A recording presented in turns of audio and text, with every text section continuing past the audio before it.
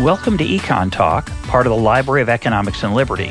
I'm your host, Russ Roberts of Stanford University's Hoover Institution. Our website is econtalk.org, where you can subscribe, comment on this podcast, and find links and other information related to today's conversation. You'll also find our archives, where you can listen to every episode we've ever done going back to 2006. Our email address is mail@econtalk.org. We'd love to hear from you. Today is December 7th, 2012, and my guest is Don Boudreaux of George Mason University. We blog together at Cafe Hayek, and our topic for today is Hayek, the man, F.A. Hayek. And I have to say, Don, although we blog together at Cafe Hayek, and I write about Hayek a lot, I've learned much of what I've learned about Hayek from Don. And I thought what we would do today is a couple things: give an overview of Hayek's work, his written work, and then suggest a path for readers who are beginners, who don't know much Hayek, where you should start. Because I think a lot of people think they should start with The Road to Serfdom, and that wouldn't be where I would start, maybe where you would start, Don. And essentially this will be an annotated bibliography. What are the major works of Hayek, and what are their significance? What are the key ideas in those works? And how a reader might begin to approach it. So, Don, why don't you start? Give us an overview of his writing. Well, Hayek, he was born in 1889 in Austria. And he started writing, became famous early on in the German-speaking world. He was writing on money and banking issues and some articles in German. I don't read German. These articles have been translated into English since. And he gave in the early 1930s, maybe late 1920s, a series of lectures at the London School of Economics that were a big hit among some people. Those lectures became his 1931 book, Prices and Production, a book he had written before in German, translated. Have you read that book? Yeah. All of it? Prices and Production? Yeah. Yeah. Wow. It's not very long. No, but it doesn't matter. No, it's hard to read. When I read it, I'd already read other things by Hayek, so I kind of knew it was coming. But an even better book, I think, is his earlier book that he wrote in his late 20s called Prices. Well, excuse me. It was written in German and it was translated into English, and it's called Monetary Theory and the Trade Cycle, which I think is a very profound and lovely work. And so Hayek's early work was on money, banking, and what was then called trade cycle theory. We call causes of recessions and slumps, booms, and things of that sort. And in thinking about the way that money works in an economy, the way that the role that prices play in an economy, Hayek was then led to contribute in a major way to the socialist calculation debate that was raging, that was begun by his older Austrian mentor, Ludwig von Mises. And so this combination of Hayek thinking about the role of prices in a business cycle theory and the role of prices in guiding an economy as opposed to an economy being guided by conscious central direction led Hayek to write what is no doubt his most famous academic article, his 1945 Use of Knowledge in Society. It appeared in the December or September issue of the American Economic Review. It's a really profound work. I remember, it's the first thing I read by Hayek. We've talked about it many times on this program. Yeah. Vernon Smith, I have vivid memories of him talking about how he's read it so many times. I remember my professor as an undergraduate, Bill Field, he gave me his copy of Hayek's collection, Individualism and Economic Order, which is where that essay is, one of the many places where that essay is reprinted. And he said, here, read this article by Hayek. I was only a sophomore in college. And he said, you won't get it all, but just read it. And I remember taking it home that night and laying in bed and reading it. And I could tell that it was really profound, but I could also tell there was a lot that I wasn't getting. I've probably then over the subsequent 35 years read it probably 35 times, at least once a year, I'm sure. And I continue to get things out of that article. It's a really deep article on the role of prices and the role of and the reality of dispersed knowledge and how prices enable people, many individuals, none of whom have complete knowledge of the economy, to nevertheless act as if they know well enough what other people are doing, so that those actions are coordinated and you get productive economic activity as a result, and rather than chaos. It's a really profound article. And we have that article up on the Library of Economics and Liberty website, and you'll find a link to it with this podcast. Yeah. And so that was 45 that he published that. Again, most of his writing before that was pretty, up until that time, was very technical on money and banking and socialist calculation. And you should mention his capital theory. Yeah, you should mention his 1941 book, which we're not going to recommend either. But the Pure Theory of Capital. Yeah. That, I think, was actually, this is one of the few books by Hayek that I've not read cover to cover. I should say Larry White, my colleague Larry White, has a wonderful introduction to the Chicago version that appears in Hayek's collected works. And Hayek intended that book as the first of at least 2 volumes, I think, Pure Theory of Capital and the Applied Theory of Capital. That's just a mare's nest for me, at least. So I haven't read it cover to cover. In 1944, though, Hayek reached prominence outside of the economics profession. He was, by the way, it should be known, I think you've probably mentioned this before, but I'll mention it again. Hayek was, as a young man in his 30s, he was one of the most influential economists working certainly in the world, along with Keynes, Sir John Hicks, who later went on to win one of the earliest Nobel Prizes in economics, has this essay that he wrote sometime in the late 60s, early 70s, where he said, sometime in the mid-30s, we economists, we didn't know if it was, going to be Hayek's ideas or Keynes's ideas that won out. We still don't know. And, well, certainly in the popularity contest, Keynes won out. And the profession. And it caused Hayek to, not only did Hayek lose out to Keynes, but he fell into professional disrepute's probably too strong a word, but he certainly became less well respected by the profession because his ideas were so different from those of Keynes. In part because Hayek worried about the rhetoric that was in play during World War II and just before World War II broke out, both in the U.S. and particularly in Britain where he lived. He became a British citizen. He wrote his most famous work to this day. It's The Road to Serfdom, that was published in 1944, and then it was condensed into a Reader's Digest version here in the United States, and to everyone's surprise, it became a bestseller.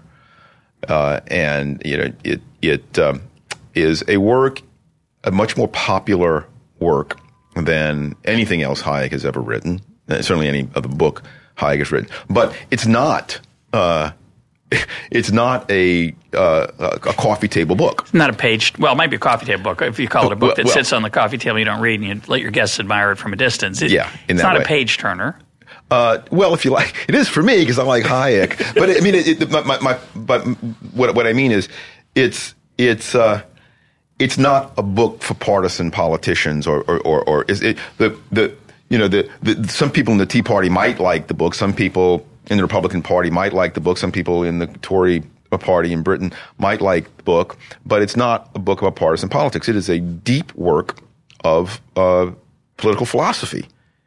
Yet it became quite famous. So Hayek wrote 4 books broadly on political philosophy, not so much on economics. The Road to Serfdom was the first in 1944. And then in 1960, he published what I think he probably thought would be his last major work on that topic. It's the largest in terms of page length, word length. It's the Constitution of Liberty. And then in the 1970s, he published his 3-volume work, Law, Legislation, and Liberty. And then the last book that he published in the year, just a few years before he died. He died in 92, and The Fatal Conceit, which has the phrase that you like so much about the curious task. The curious task of economics is to demonstrate to men how little they really know about what they imagine they can design, which listeners have heard many times. That book was published in 1988. 88. And Hayek died in 92. And so those are the big four political philosophy works of Hayek. There's a lot of overlap, not redundancy, but a lot of overlap in themes, of course. Well, we'll talk about that in a second. But let's just finishing up the span. He also wrote a number of books on money in that later period, coming back a little bit to his youth. He wrote Tiger by the Tail and the denationalization of money, right? Tiger by the Tail is it's a series of excerpts of passages from various of his works, some of which are from the Pure Theory of Capital. And the late Suda Shenoy was instrumental in helping to compile the readings in A Tiger by the Tail. I don't believe that there are any original writings by Hayek in it. I could be wrong on that, but I know much of it. I doubt you're wrong. Okay. Excuse me. And much of it are excerpts from his earlier works. He continued to write several articles on macro money issues. As late as in 1969, he had a piece in the Journal of Political Economy, which is one of the highest ranking professional journals in economics, on David Ricardo and money. In the mid-1970s, Hayek published two pamphlets that were very closely related to one another on the denationalization of money. I forget what the title of the first one is, but the second version of it is called Denationalization of, I think the first one was Competition in Currency, which came out in 1976. And then a year later, he published a revised, expanded version of that called Denationalization of Money. I believe that both were published originally by the IEA in London and Institute of Economic Affairs. Yeah. And in the Denationalization of Money, Hayek rejected his earlier view, which was commonly held by most economists, that money was one of the things that the government, it's one of the few things that the government must supply because the private market can't supply it. And Hayek reflected more and learned a little bit more economic history and discovered that, in fact, the market is probably a more reliable supplier of money than is the state. He was probably influenced in this event, it was sort of belated influence by his former student, Vera Lutz, who wrote a wonderful book called The Rationale of Central Banking. It was her dissertation under Hayek back in the 30s. That book is published by Liberty Fund now, The Rationale of Central Banking. And it's a very accessible introduction to debates throughout history on the role of money, the role of banks, and it has a kernel. It has strong suggestions that central banking is not all it's cracked up to be, to put it mildly. Anyway, so Hayek in 1960 with the Constitution of Liberty, he did not believe that the market could handle the supply of money. 15, 16, 17 years later, he believed it could, and wrote very eloquently on that matter. He has some other collections of essays. Yeah, the three main ones being. The main one still being his 1948 collection, Individualism and Economic Order, which is where I think it's the first place where the use of knowledge in society was first reprinted, published by Chicago.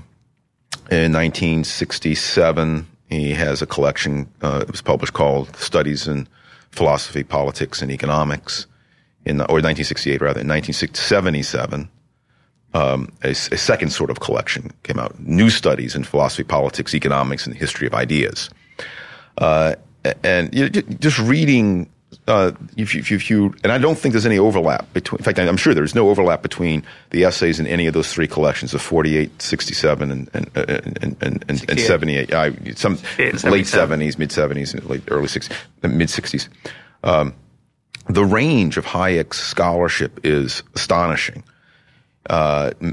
Scientific method, psychology, the role of money, the role of prices. History of ideas. He has essays on Richard Cantillon, essays on David Hume, essays on Adam Smith. Political philosophy. His wonderful essay on liberalism, and which reminds me to mention one of my favorite Hayek essays that I'm surprised is not mentioned more by friends of Hayek or friends of classical liberalism. It's mentioned, but I think it deserves more attention. It's the opening essay in Individualism and Economic Order. It's called Individualism, True and False. And it's an incredibly profound piece. It was a 1944 or 45 lecture that he delivered in Dublin. And in that lecture, he distinguishes between what he calls a false individualism of French rationalism, the individualism of Rousseau and the French rationalists, the encyclopedists, as he called them. Where, the individual is this great, wonderful, all-powerful being who can create his own reality and stand athwart of forces that he doesn't like. Hayek rejected that view in favor of the true individualism, and he associates with de Tocqueville, Adam Smith, David Hume, and the Scottish philosophers. And that's John Locke.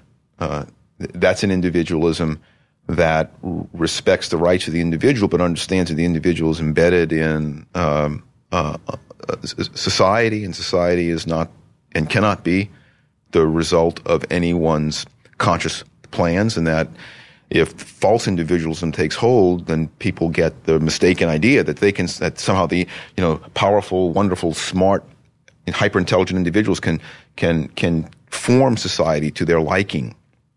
And Hayek warns in this essay that I mentioned, Individualism, True and False, that the false individualism if false individualism takes hold, it will lead to collectivism, because you need you need a powerful agency to bring your notions into being, and that powerful agency is the state.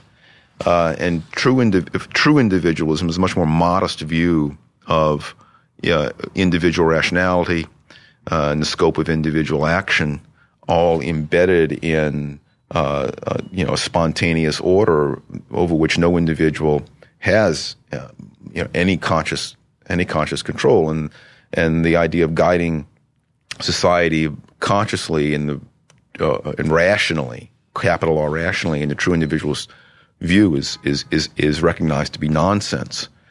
And Hayek ends that essay in a really stirring way. If you don't mind, I'll read it.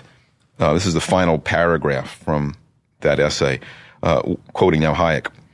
What individualism teaches us is that society is greater than the individual only insofar as it is free. Insofar as it is controlled or directed, it is limited to the powers of the individual minds which control or direct it. If the presumption of the modern mind, which will not respect anything that is not consciously controlled by individual reason, does not learn in time where to stop, we may, as Edmund Burke warns us, and he's now quoting Burke, be well assured that everything about us will dwindle by degrees until at length our concerns are shrunk to the dimensions of our minds. End quote. And end of essay. I think it's really profound. Hayek, in that essay, warns that in order to have what he later called a great society, not to be confused with Lyndon Johnson's Great Society by any means, to have an extended order that maximizes the prospects for each individual to achieve as many of his or her goals as he or she wants, consistent with the same abilities of millions of others. In order for that society to exist, we have to give up the fantasy that society can be consciously directed and planned. If you try to consciously direct it and plan, then it reduces this extended order to the dimensions of the individual human mind. And doing the one who's doing the planning.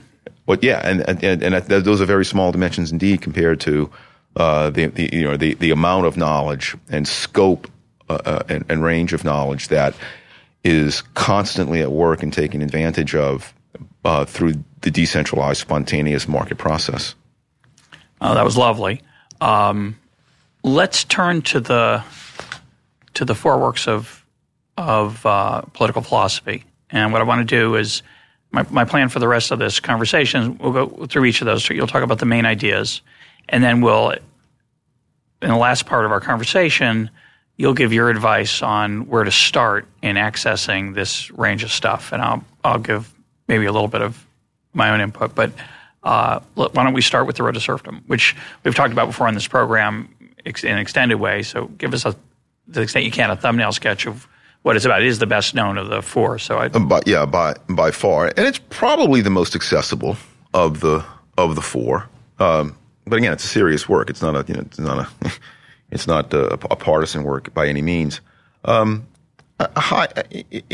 Hayek's book length attempt to make people aware, really, of the message in, I think, Individualism, the essay Individualism, True and False. By the way, when was that essay written? It was collected in 48. It was collected in 48. It was a lecture that Hayek delivered in Dublin in December of 1945. Okay. So it was actually after the essay delivered after the road, but the message, I think, is very much the same, and it's a warning that it's a warning against hubris. Hayek saying, you want a great society. You want a society in which people have maximum scope to prosper, maximum freedom from the arbitrary will of others. Then you have to rely upon abstract principles. You have to rely upon general rules to guide your action, and you can't get impatient to create worlds that you can imagine. You can't get so impatient that you try to create those worlds consciously, because to create those worlds consciously, you have to violate a lot of general principles, violate rules of private property, violate rules of the way the market order works. And by doing that, not only do you risk, do you reduce people's political freedoms, but you won't even achieve the goals that you set out to achieve, because the human mind, not even the best human minds, the best and the brightest, collected in a room with the world's most powerful computers, can hope to begin to plan or even to intervene in any reasonably successful way in the larger market order. It's just too big. This great society is too big, and we don't realize how big and magnificent it is because we take it for granted. This is a theme I don't recall this theme exactly in Hayek, but I probably get it from him somewhere, since I get so much from Hayek. And that is, the standard economist's view is that we need government intervention because of market failure. I almost think it's the opposite. We get government intervention because of market success. The market is so amazingly good at working. Not perfectly, but it just keeps plugging on, and we become unaware of the great complexity that the market's taking care of at every moment, and the market is dealing with at every moment. So it makes us a little bit blasé about being able to introduce regulation. We kind of think that the wealth we have and the smoothness and success with which our daily lives go on, we kind of think this is normal. It's something that just kind of happens. We don't see the market working. And Hayek warns against the hubris of thinking that we can plan and do better than the market. One of the major and continuing misperception of Hayek is that here's the misperception. we can't take Hayek seriously because Hayek said the moment you have any untoward government intervention, you're on a road to serfdom and you can never turn back. Slippery slope that just slides into. Yeah. And since that didn't happen or hasn't happened yet in America, obviously the book's wrong. Or in England. And the only thing I can say is people who say that about Hayek have not read the book, or they have not read the book carefully. And they certainly have not read Hayek's many, many subsequent protestations. He said, I did not say that. What Hayek said about the road to serfdom is that if government attempts to protect everyone from any kind of from every form of economic disappointment, right? Protect all workers from suffering losses of income, protect all businesses from suffering declines in profits because of changes in trade patterns and changes in technology. If we attempt to protect against any downsides of market economic activity, right, the only way to do that seriously would be to create a society of serfs. Right? You can do it, but it'll be a really poor society and no one will have any freedom. Right? That's the road to serfdom. He's saying, look, if you insist on having a society in which no one suffers economic disappointment because of changes in trade patterns, changes in consumer taste, changes in technology, things of that sort. If you insist on protecting everyone from disappointment, you cannot achieve that goal until serfdom is reached. You'll get tyranny. Then you will get tyranny, right? So it's not an argument against the slightest form of government intervention. Indeed, if you read The Road to Serfdom, in fact, a lot of people on the right, when they read it for the first time, they're disappointed now because Hayek is not a Murray Rothbardian, or to take a slightly different David Friedman, or even a Milton Friedman, or even a Hayek of the 1980s libertarian. He, in that book,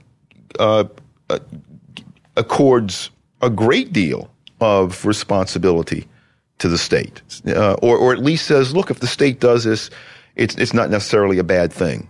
And,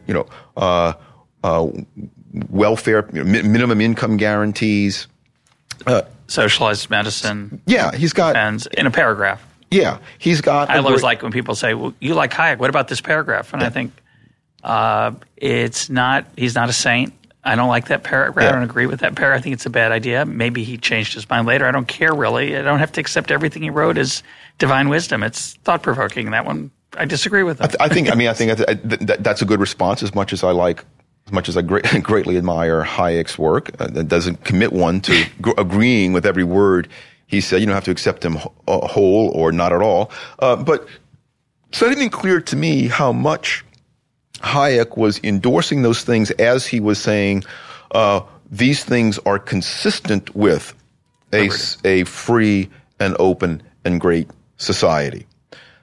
He's got some passages in The Road to Serfdom that I recall where he says, the I can't remember his exact terms, but the political expectations have come along so far by the mid 1940s that it's just foolish to think that we can return to like the British laissez-faire era of the 1860s. And so, given that people expect these actions by the state, we can do X, Y, and Z. Now, he says that quite explicitly. And so to say that Hayek argued that we shouldn't do X, Y, and Z, or if we did do X, Y, and Z, we'll eventually wind up in a state of serfdom, it indicates that whoever's reading it did not read it carefully, if at all. I want to move on to the next book, but I just finished reading Anti-Fragile by Nassim Taleb, and he says in there, he says a very interesting thing. He says in the Middle East, a prophet is not somebody who sees the future. It's somebody who issues a warning. And we confuse those. We think a prophet is somebody who can see the future. And if you look at in the Bible, when Jonah is told by God to go warn the people of Nineveh that they're going to sin and that they're going to be destroyed, Jonah runs away. He doesn't want to deliver that prophecy because he knows that they'll repent, and then God won't destroy them, and he'll look silly. Mm-hmm. So most of the Old Testament prophets were they were warning about what would happen if people didn't pay heed. They were not saying, here is the future, get ready for it. Yeah. And I think that's a nice distinction to think about Hayek's role in The Road to Serfdom. Yeah, and keep in mind, this was written in the 40s. Like all of us, Hayek is a creature of his time, and he changed his mind on a number of issues. And there's no question in my mind that Hayek became more libertarian, more radical as he aged. I mean, I mentioned the money issue earlier. That's one. Hayek became more skeptical of government efforts to govern what we call antitrust efforts. He became more skeptical of that over time. He was not an anarchist. He never became an anarchist. Although he says somewhere, as I think Milton Friedman said a similar thing too. He says somewhere toward the end of his life, it was an interview, maybe one he did with Tom Hazlett, I don't recall exactly, where he said, if I were a younger man, he said, I think I might find that position, say the anarchism is laid out by David Friedman, for example, more appealing. Mm-hmm. And so that indicates that he recognized that he was becoming more radical, but he never did become an anarchist. And the fact that he had, even toward the end of his life, he accorded more scope to state action than many libertarians do today, does not mean that he was not a great champion of individual liberty. But one thing, he certainly never, ever said that the slightest movement away from laissez-faire will inevitably create Soviet totalitarianism or something like that. But that's Hayek constantly gets painted like that, and I think the reason people paint him like that is because if you do so and it sticks, then it's very easy to dismiss everything else he says. So let's move on to the Constitutional Liberty. Mm-hmm. What is that book about? Why is it important? Hayek said when he wrote Law, Legislation, and Liberty, says he wished he wouldn't have used the title Constitutional Liberty for the Constitutional Liberty because he would like to use it for his 1970s work. He tries to set out in the Constitution of Liberty in somewhat more detail what his ideal society would look like. I think of the Constitution of Liberty as being in two parts, and I don't know if it really tracks in terms of the number of pages, but I think of it as two halves. The first half is just a restatement, in a lot of ways even more eloquent than The Road to Serfdom. Restatement of his political philosophy, the importance of recognizing the dispersion of knowledge, a lot of public, what we call today public choice insights. You just can't give power to someone and expect that person is going to use it, in other interests, in the way that you'd like them to. In the way that you'd like them to. And then in the second, as the book progresses, he lays out in more detail specific policies. Many of which I disagree with. It's for my taste, far more of an interventionist creed than I have.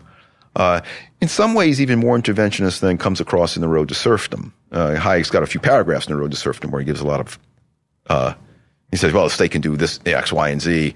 They shock modern libertarians, and he's got several chapters in Constitutional Liberty where he's laying out, explaining why the state should do various So it's things. A bad book. No, it's not a bad book. Just kidding. It's a great book. And even scholars of the quality of Hayek, even when you disagree with them, you learn something by reading them. And certainly for people like me, when I disagree with Hayek, I worry. I think, okay, there's something I'm missing. But on the particular issue of the Constitution, by the way, it's my least favorite of the four books. Although there are some incredibly soaring, wonderful passages in it, which is unusual for Hayek. You don't get a lot of soaring with Hayek. Just really quickly, I've read Hayek so much. I actually find him easy to read. Most people don't. Guy Roddenstein has this very weird Germanic, not weird, but it's a typical Germanic sentence structure, and it goes on and on and on and on and on. But I'm so accustomed to it, I read it and I get it. The final chapter in The Road to Serfdom is very famous. It's called The Road to Serfdom of the Constitution. The Constitutional Liberty. Why I am not a conservative. And Hayek explains why he is not a conservative, and a lot of people take that to be a joke. Well, he's really conservative. Again, Hayek was not a false individualist of the sort of French rationalism sort. Hayek was not an individualist in the sense that he believed that people could individuals could willy-nilly choose which conventions and social rules to live by and which to reject. But he was not a conservative in the sense that he, unlike genuine conservatives, he welcomes social change, but just that change should come spontaneously. True conservatives want to use the state to protect certain social institutions from change. Hayek, for example, I think, I'm speculating now, but consistent with what is in the final chapter of the Constitutional Liberty, I'm pretty sure Hayek would say, same-sex marriage, there's no reason for the state not to recognize same-sex marriage. It would have been inappropriate for the state in 1970 to sort of demand that everybody applaud same-sex marriage. Society wasn't there, right? Now society is there, and so there's no reason we should resist that. There's no reason we should fear same-sex marriage at all, because society evolved to accept same-sex relationships. Well, I'm not sure when you say society accepts it. There's still quite a bit of differing opinions. It's certainly more acceptable. We're evolving toward it. It's more acceptable than it was. Yeah. So it's the government's role in implementing it wouldn't be as problematic as it would be if it were imposed from the top down at that much in 1970s. Yeah. I mean, let me use the example just a little bit differently. Hayek, unlike a lot of conservatives, would not say, we must work to ensure that same-sex marriage never comes about, because it somehow is going to, threaten, deep institutions. Hayek was not a conservative in that way. He doesn't believe that. I'm sure he wouldn't believe that social acceptance of same-sex marriage is inconsistent with a prosperous, happy, free society. But those kinds of issues reflect deeply held, socially evolved norms, and Hayek was very aware that using government to forcibly forcibly change norms through legislation is a dangerous business. Even if we agree that the norms to which the forcible legislation wants to move us are admirable in some way, Hayek says, look, you may get some unintended consequences from that. No, he had a tremendous respect for. He was a Burkean in that way. What you're calling norms, because he believed that they evolved and emerged in a bottom-up way and had the wisdom of individuals embedded in them, which makes him something of a conservative. I have to say, right? He's very respectful. Various types of conservative. Right? He's very respectful of norms that he probably didn't agree with. Yes. Yes. Because he felt that they had stood the test of time. Yes. One of the problems with that, of course, is that a lot of norms that stand the test of time are repulsive. Yes. And so you have to decide. I mean, you don't have to decide anything, but it's hard if you're making a judgment about what's the right thing to do or what government should do. It's a little trickier than just saying, well, we'll respect what society, what views people hold, and we'll let things emerge only from the bottom up. Obviously, there are not every emergent norm is a good norm. It maybe a good way to say it is the Hayek was not a conservative in the sense that he would be willing to use the power of the state to prevent the evolution away from traditional norms. Yeah. But he was a conservative in the sense that he is not willing to use the power of the state to force an evolution away from existing norms. The latter has to be qualified a little bit. Hayek does explicitly, we alluded to this before, give a role to legislation. He does believe that common law and also the social mores and norms on which common law is based or springs from can go awry, and so he says, sometimes it's appropriate to use legislation. It's a little bit of a tension in Hayek, and how do we know? I mean, the easy example is slavery. No one, this side of sociopathy, believes that slavery was anything other than just completely, unspeakably, horrendously immoral institution, and that if it existed just 150, 160 years ago, it was appropriate in the United States. Still exists in some parts of the world today. I understand. Yeah. And so that's one area where we, can use the force of the state to break those norms. Use legislation to break the law that might have kept slavery going. There's something of a tension. I think it's fine. We can, there's ambiguity in reality. We can recognize that there are many hard cases, but the hard cases shouldn't blind us to the larger reality that Hayek points to, and that is most of the rules that govern our behavior evolved and from time immemorial. They change as circumstances change, and we might not be able to understand fully what function these rules serve, but our presumption should be that evolved rules serve a good purpose.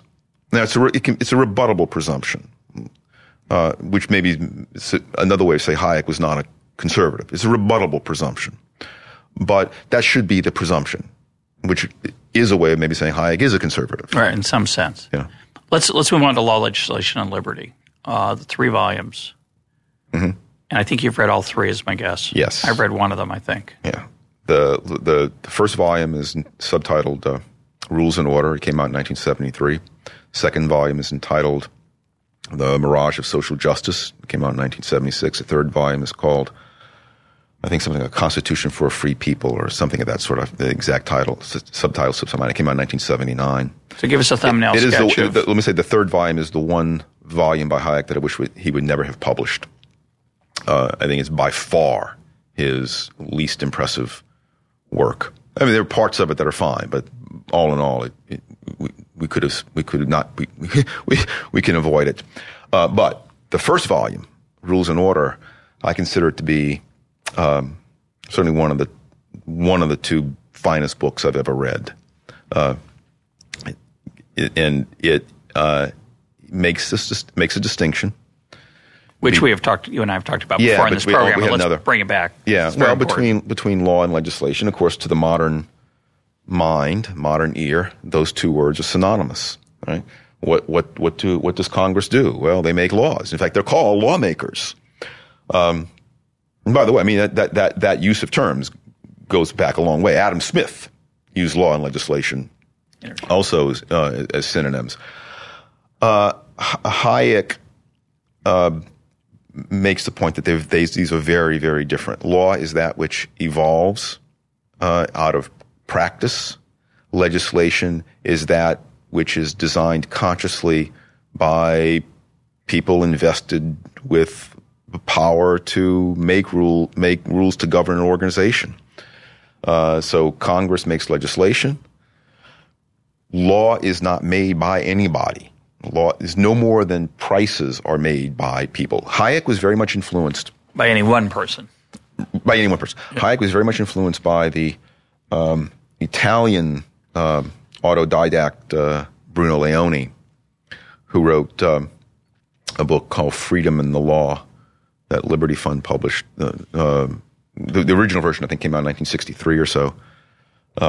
Leoni died tragically in 1967. And Hayek was Bruno Leoni's idea. I think is the first to really drive home this idea that law is very much like market prices. They are the result of human action, but not of human design. Of course, this is a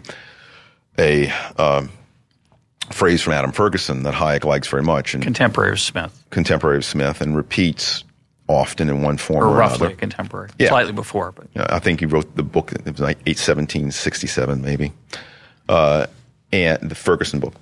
And Hayek very, very, very compellingly in the first volume of Law, Legislation, and Liberty explains the importance of distinguishing between legislation and law. And some of our listeners are, I think, as was I when I first started, what do we mean we make the laws or laws emerge? Laws are things like the speed limit and what happens to you if you steal and the regulations for how much pollution you can emit. Those are laws, and they don't come out from the bottom up. They're not the result of practice, or they're just laws. So when you say law, or when Hayek says law, what do you mean that's distinctive from legislation? Socially imposed constraints on behavior that are not designed by anyone. Suppose I live in Virginia. Suppose the state of Virginia, for some odd reason, abolishes from its books all prohibitions on killing other people. Well, we say then, well, therefore, what was murder yesterday in Virginia is now perfectly legal. It's still illegal. If you kill an innocent person in cold blood, you will be punished by someone, right? It may not be the state police or the local police. You will be punished by someone. It is wrong to do that. We all recognize that it's wrong to do that. People will be constrained by society somehow from doing that. Now, it may be that the state is the best agency to invest with the power to protect against murder and to punish those who commit murder. But that does not mean that it is the state that makes murder illegal. Murder is unlawful because of our social norms, not because some legislators decided, hey, let's make the killing of innocent people unlawful. The prescriptions against murder are codified in all civilized societies in statute books, but that's not where they come from. Now, take the law itself. Lawyers themselves have this long-standing distinction between rules that are considered malum in se and rules that are considered malum prohibita. These are Latin terms. I don't know Latin, so I can't translate exactly. Malum in se are things. Mal sounds bad. Bad. Things that are bad in and of themselves. And what that means is it's just bad. We just recognize them as bad. It's bad to steal. It's bad to kill other people. It's bad to burn down someone else's house. We kind of know what they are. They're just in and of themselves bad. Malum prohibita are things that are bad simply because the reigning authority has declared them to be bad. Not paying 38.5% of your last dollar earned in income to the IRS is malum prohibita. It's not bad in and of itself. Going 66 miles an hour. Well, this is the example I like to use. There's no more black letter law than posted speed limits. It's literally black letters posted on a white sign, and yet everybody drives. In most weather conditions, they drive a few miles over the speed limit and they don't think of themselves as being lawbreakers. If you take seriously, if you say, well, the law is what the legislature says, then if you drive 10 miles or 5 miles over the speed limit, you're a lawbreaker no less than if you drive 80 miles over the speed limit. I mean, maybe the severity of is different, but so there is a distinction. I'm convinced it's real. There's a distinction between what the government says is and isn't allowed to do, and what the law, independent of what the government issues, says is or isn't allowed to do. There are lots of laws that we obey in our daily lives that are not written down anywhere, that are not legislated anywhere, and yet we obey them. And the common law, which Hayek greatly admired, the sort of formal common law that came out of British courts starting in the Middle Ages, and was then transplanted in many ways to the U.S. By the British colonials. That common law is sort of the formalization of a lot of these social norms. So that's explain what common law is. Well, it has a variety of meanings. I mean, one meaning, sort of the most mundane of the meanings, it was the law common to all of England, as opposed to local rules and regulations and laws that existed throughout the realm. Its most relevant meaning, the way it's normally meant, is that it is the law that, well, sometimes it's described as, well, it's judge-made law as opposed to king-made or parliament or legislature-made law. That's wrong. The common law is not judge-made law, it's judge-found law. The judge finds the law.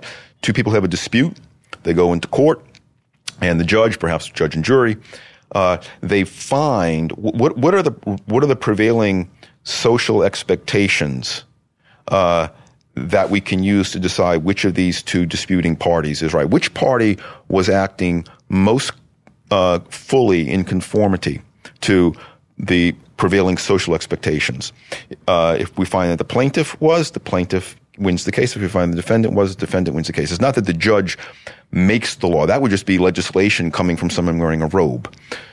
So the common law is law that evolves up from individual behavior. Let me give a narrower definition, and then I want to come back to your point about judge-found and judge-made law. Literally, I think when people talk about common law, they mean the corpus, the body of cases that have been established as potential precedents in various rulings made by judges in disputes, or interpretations of legislation in various disputes. Because even no matter how well specified regulations or legislation is or regulations are, there's cases that fall in gray areas and have to be, quote, interpreted. Mm-hmm. Now, the part I find strange about law, legislation, and liberty rules and the first volume rules and order is that I take Hayek to be saying there, at least I think this is what I remember it, that this is what judges ought to do. The judges I view it as a normative claim as opposed to a positive claim. That is a claim about how the world ought to be or how we'd like it to be versus the world as it actually is. I'm sure some judge, and certainly I'm sure many judges think they make the law. A lot of times they do today because of the structure of our system, yeah. Yeah, but the way I interpret Hayek is saying is this exploratory process that when a dispute comes along, Hayek's interested that the legal system allow people to set expectations, make plans, and execute those plans in coordination with others who may not have the same plans. And this is one way to say that this is the greatest social problem we have. The economic system solves it through prices, that seemingly impossible coordination of the fact that I want something you might want. The prices adjudicate that dispute. If I want to buy it at that price, I do. And if you don't, then you step aside and let me have it. But he saw, and correct me if I'm wrong or give your own interpretation, he saw that as the correct role for a judge, that the judges should look at what's expected. Yeah. And I use the example all the time on this program of you sell a house and you leave your house in a condition that the buyer should be happy to have it. You don't specify in the contract every single detail of what is done. And as a result, some people leave some things in the garage to be thrown out. Some people might leave various drapes and other things that they don't specify you must remove all the drapes. Sometimes you say you have to keep the drapes. All those things are sort of in different parts of the country, different times. There's a certain level of expectation of cleanliness, of clutter, of things that would be left behind or not left behind. And of course, people might dispute that because it's not written word for word in the sales contract of the house. And a judge, the way I understand Hayek, Hayek's saying what the judge should do is figure out where that sale took place, what do people usually do that seems to be fine with everybody? Yes. He's not saying that's what judges do, because they might not do that. They might say, that's an outrage. That basement was filthy. You should have. No, most certainly. I mean, to that extent, it is normative. I take the positive part of the book to teach people to take seriously the distinction between law and legislation. There is a real and meaningful and important distinction between those two. Judges should take that distinction seriously as well. But so too should legislators, and so too should citizens. One of the important things I see about the distinction is law really is important. No one wants to live in a lawless society. And so law very naturally and properly has a kind of sanctity about it. We like the rule of law, right? If legislation, it flies under the same flag as law, it's able to steal the sanctity that law has. And I think that's a really unfortunate thing, right? the dictates of a legislature, no matter how much you or I may agree or disagree with them, the arbitrary dictates of a legislature are not law, as Hayek and I conceive of law. They are legislation, and therefore they should not have the sanctity that law has. If you violate legislation, it may be morally wrong. It may all sorts of it may be appropriate to punish someone who violates legislation. I'm leery of calling that person a lawbreaker in the same way that I'm leery of calling legislators lawmakers. It's like when I hear legislators described as lawmakers, it's like for me, it's like fingernails on a chalkboard. Well, let me give you two examples. We're going to run it short on time here. We have a lot more to talk about, so we have to try to go quickly. But okay. I want to agree with you on that in one area and disagree on another. So I think it's an incredibly important distinction when I think about the steroid scandals in baseball. I think the distinction between law and legislation. People would say, well, they were cheaters, the people who use steroids. They broke the rules of – and actually it's not always true that there were rules in baseball against steroid use. It was illegal to use steroids in certain situations, but wasn't always. Some of the things people were taking were not rules that baseball prohibited. But even if they had, there are many, quote, unwritten laws in baseball. Yep. And we've talked about it on the program before. But if everybody is using steroids, pitchers and batters, which apparently a large number were, you're not a cheater in the same way as if no one is using them. Yep. If there's not a social convention that it's, quote, okay. There's certain social conventions in baseball where it's okay to, quote, cheat. You're sort of allowed to look in from second base and try to steal a sign, and the catcher knows that. And see the person on second base will often try to signal that to the batter. Everybody knows that. That's what they do. It's sort of okay. And the pitcher and catcher will change signs when there's a runner on second base. But a batter who turns his head slightly to try to steal the sign out of the corner of his eye will usually be thrown at by his head, will be thrown at by the pitcher because that's, quote, against the law. Mm-hmm. That's against the laws of baseball. So I think it's even though it's not written. It's not written down anywhere. And no one judges the pitcher who throws at the batter that because he broke the rules, even though there's no rule. Yep. So I think that distinction between laws and legislation, law rules and written and unwritten rules is very powerful. However, let me give you the flip side. The flip side is in certain times in history, it was acceptable to be disrespectful to people of different color, different religion, different sex. Yep. And that was the norm. And those are bad norms that, we're not talking about statistical discrimination of various kinds against folks or treating people differently. I'm talking about disdain and public commenting about people. Yep.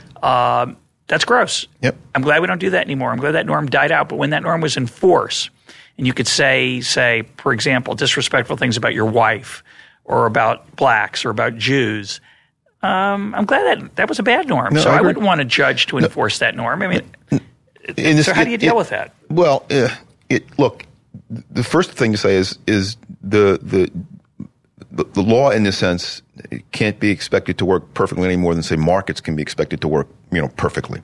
The question is it's a cost-benefit one.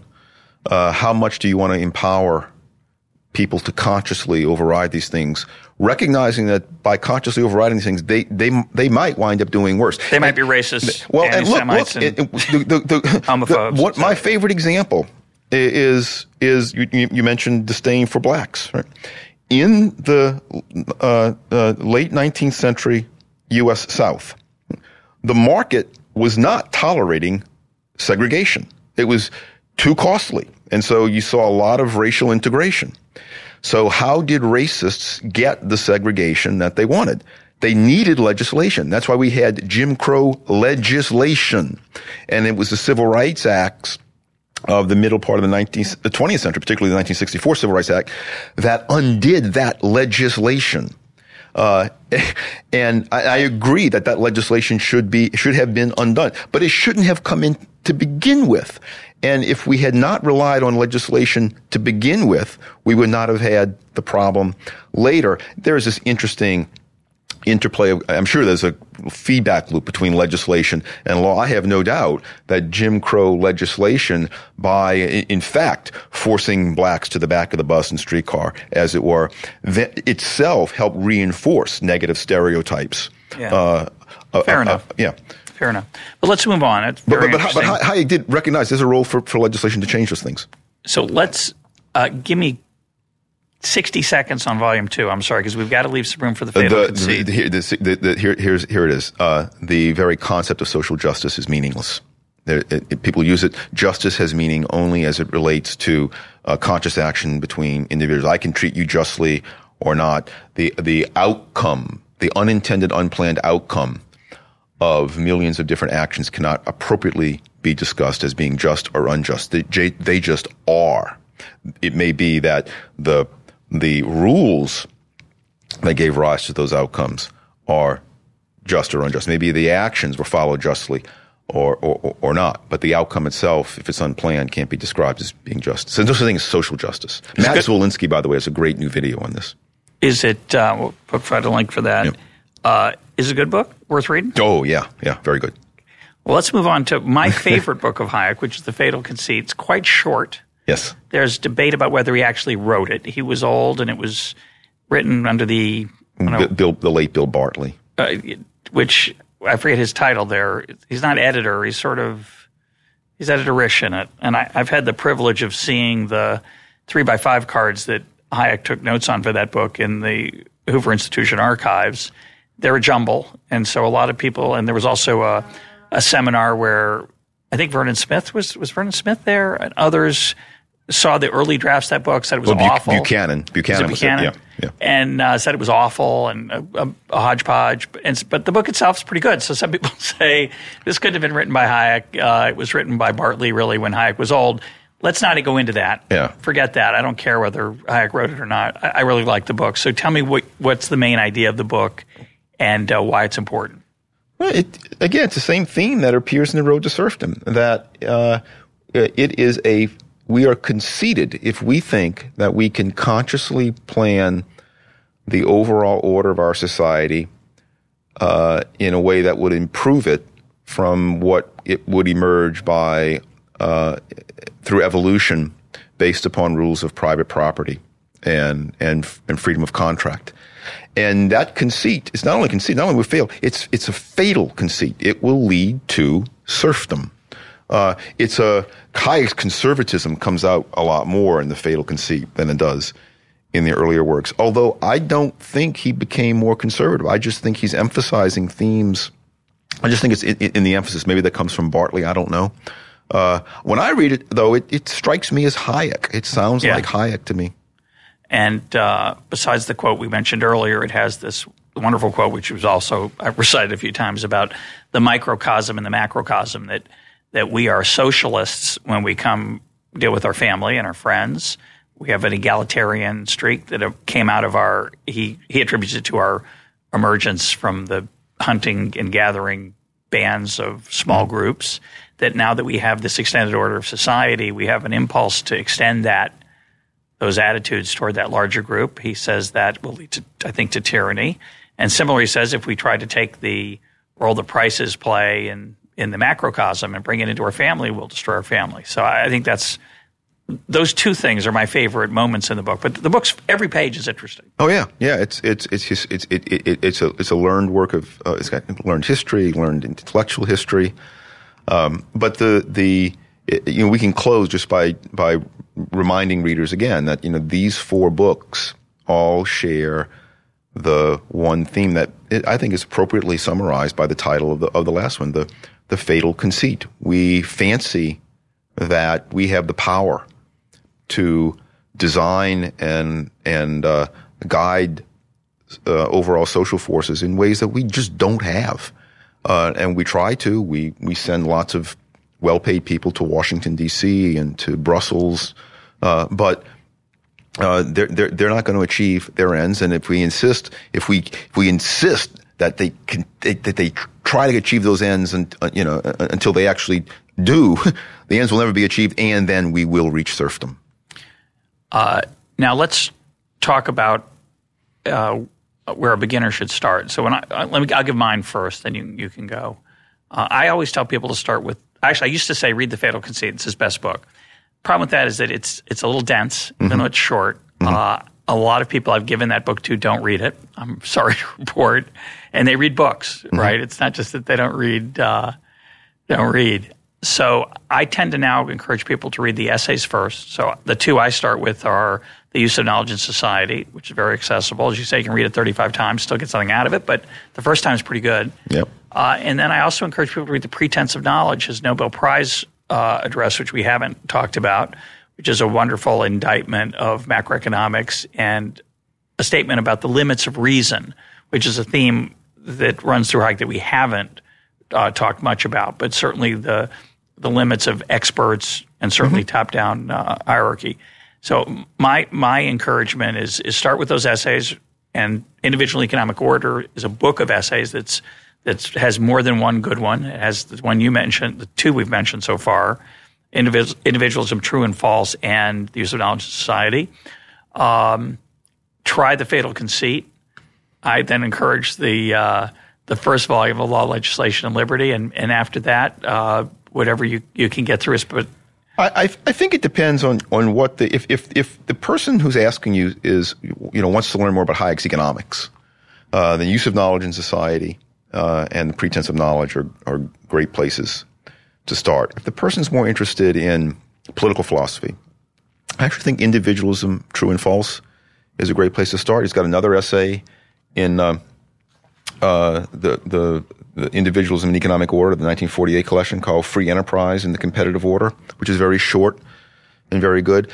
In these studies collections, new studies in philosophy, politics, and economics and studies, he has his most accessible essays, actually. He has some essays on Adam Smith, on David Hume, on Bernard Mandeville, on liberalism, which in a way are his most accessible to a non-specialist economist. But there's another essay that I'd like to mention that I think is I think it's in the New Studies collection. It's called The New Confusion About Planning. It's very accessible, and in that Hayek makes very clear. He said, I'm not opposed to planning. We should all plan, right? We don't want to go through life without plans. Who does the planning? It's a theme that appears elsewhere in Hayek's work, but he makes it really clear in this essay.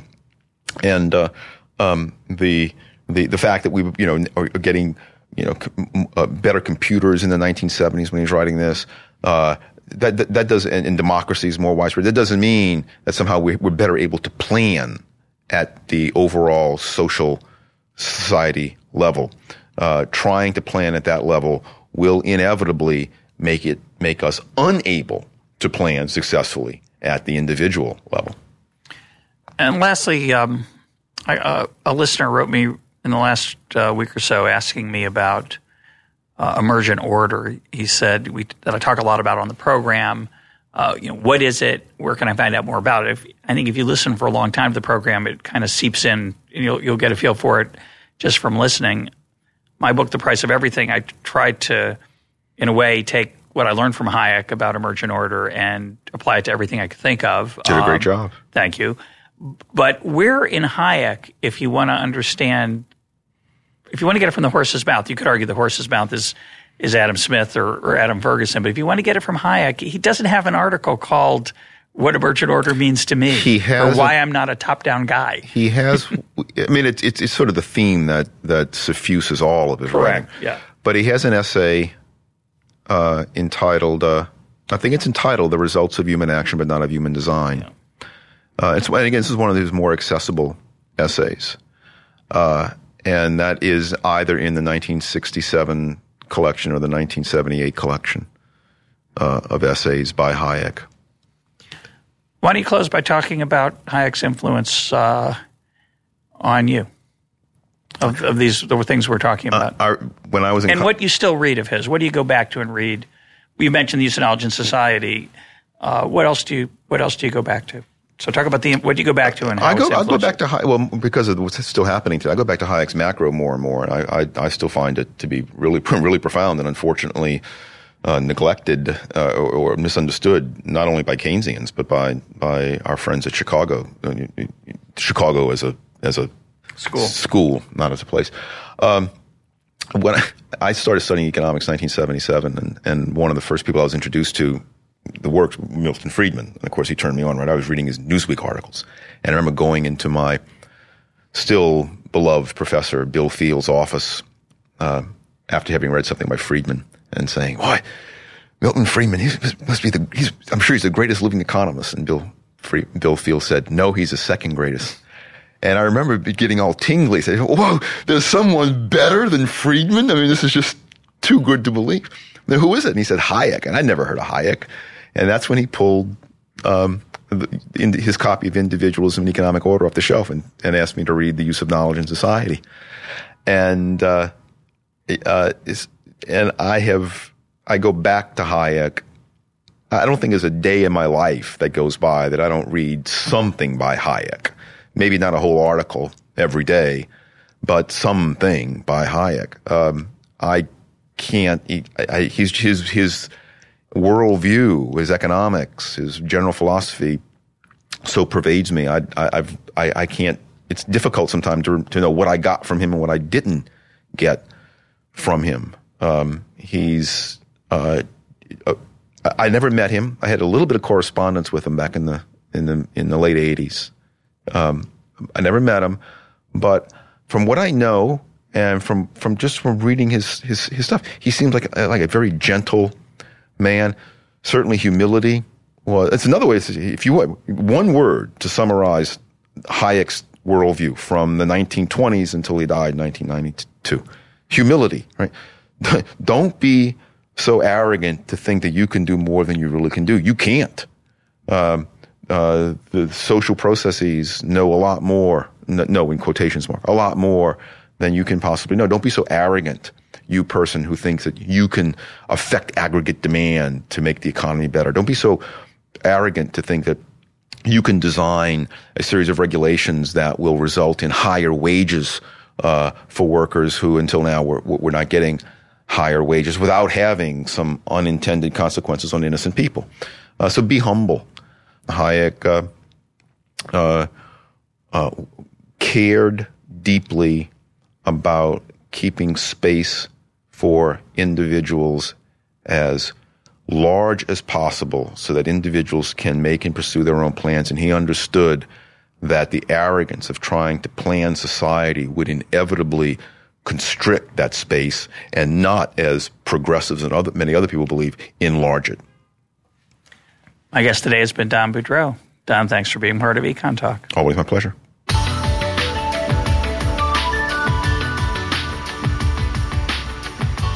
This is Econ Talk, part of the Library of Economics and Liberty. For more Econ Talk, go to econtalk.org, where you can also comment on today's podcast and find links and readings related to today's conversation. The sound engineer for Econ Talk is Rich Goyette. I'm your host, Russ Roberts. Thanks for listening. Talk to you on Monday.